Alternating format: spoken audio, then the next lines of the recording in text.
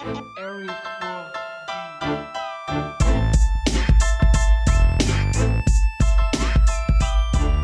Welcome to the Generational Clash Pod, helping bridge the generational gap everywhere.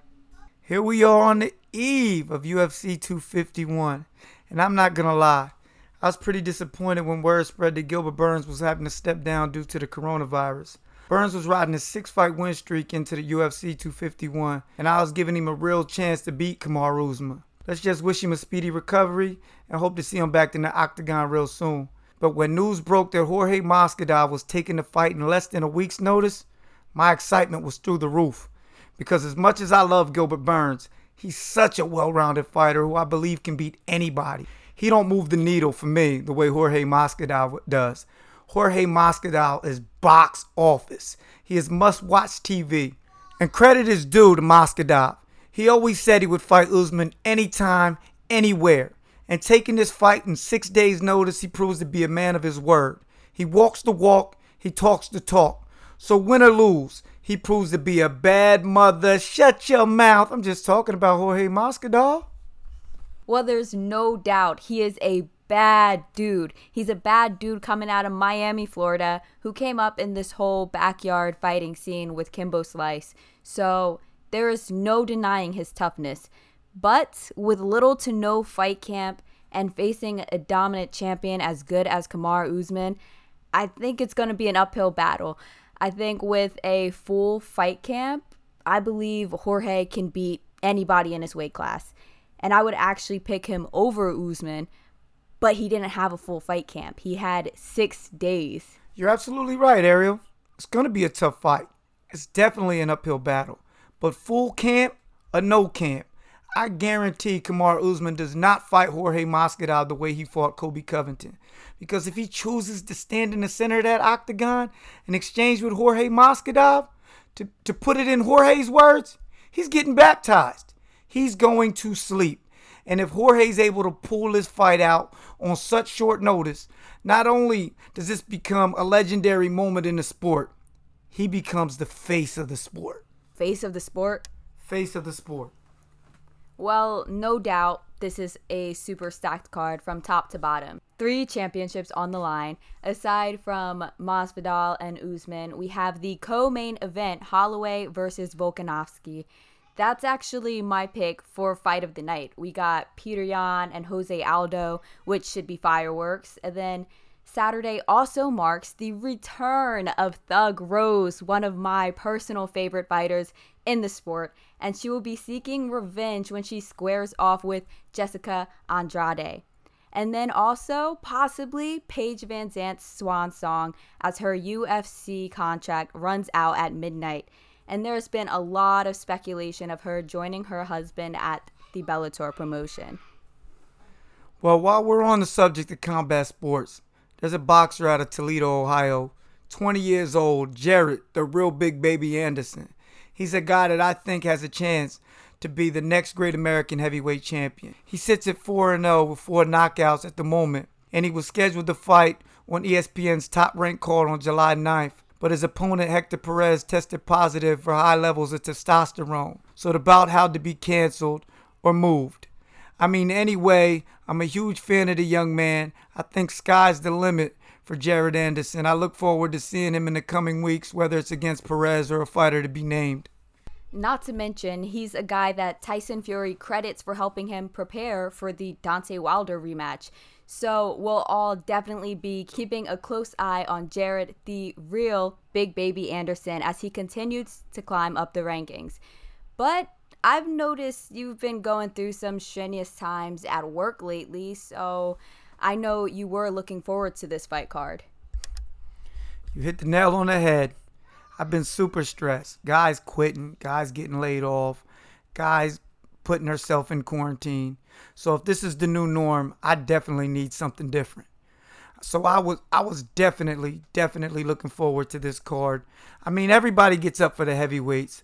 I mean, one punch can put somebody lights out. End it all in 1 second. And when this card was originally announced, the main event had Jarrell Big Baby Miller, a heavyweight contender out of Brooklyn, New York, who in his 24 fights has 23 wins and 1 draw, 20 by knockout. but he tested positive for PEDs and was a late scratch. And on the undercard, we had Jarrett, Big Baby Anderson. The up-and-coming young heavyweight. But then that bout also was a late-minute scratch. So I guess there's some meaning to what Patrick Swayze said back in '87. What's that? Nobody puts baby in a corner. Well, at least on July 9th. But on another note, the TBT has been going strong since its comeback on July 4th. And as we record this pod, it's down to its own version of the Elite Eight. And since we're kind of the official, unofficial pod of the TBT, it's only right that we show some love. And the king has fallen.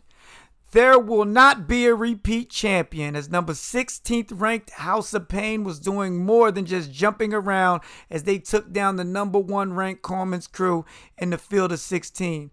Led by Mike Dom and his 23 points on 8 from 10 shooting, 3 for 3 from deep, and he added 8 boards just to round out the stat sheet. He has been nothing but impressive during this tournament. And at 6'9" forward that can shoot the lights out, and he's still just 24 years of age, he may be getting a call from an NBA team or two sometime in the near future. I'm not going to lie. I'm a little disappointed that we're not going to get a chance to see Carmen's Crew defend their title. And with it being Aaron Craft's last game as a professional, you're just left wondering, would it have been different if fans were allowed in the building?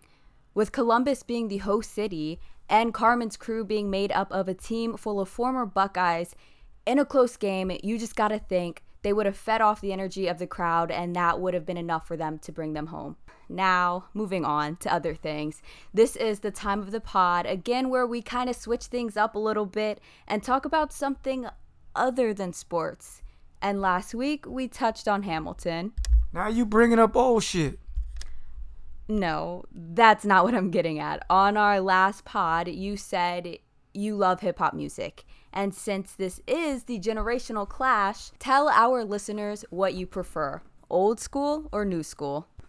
Well, I'm not that OG at the party wearing loose Timbs, jeans 3 times too big, and a Coogee sweater screaming my era is better than yours. But in saying that, my era is better than yours. Nah, I'm just playing. But in saying that, my era did bring us Jay-Z, Nas, Big, Pac, Pun, Outkast, Wu, Black Moon. So I'm definitely going old school. But like everything in life, growth and change is going to come. You have to be willing not only to accept it, but to embrace it. And that's why I thought when Nas performed with Lil Nas X at the Grammys, that was a dope moment. And just because I prefer the old school, it doesn't mean I don't vibe with the new school, because I do. Heavy.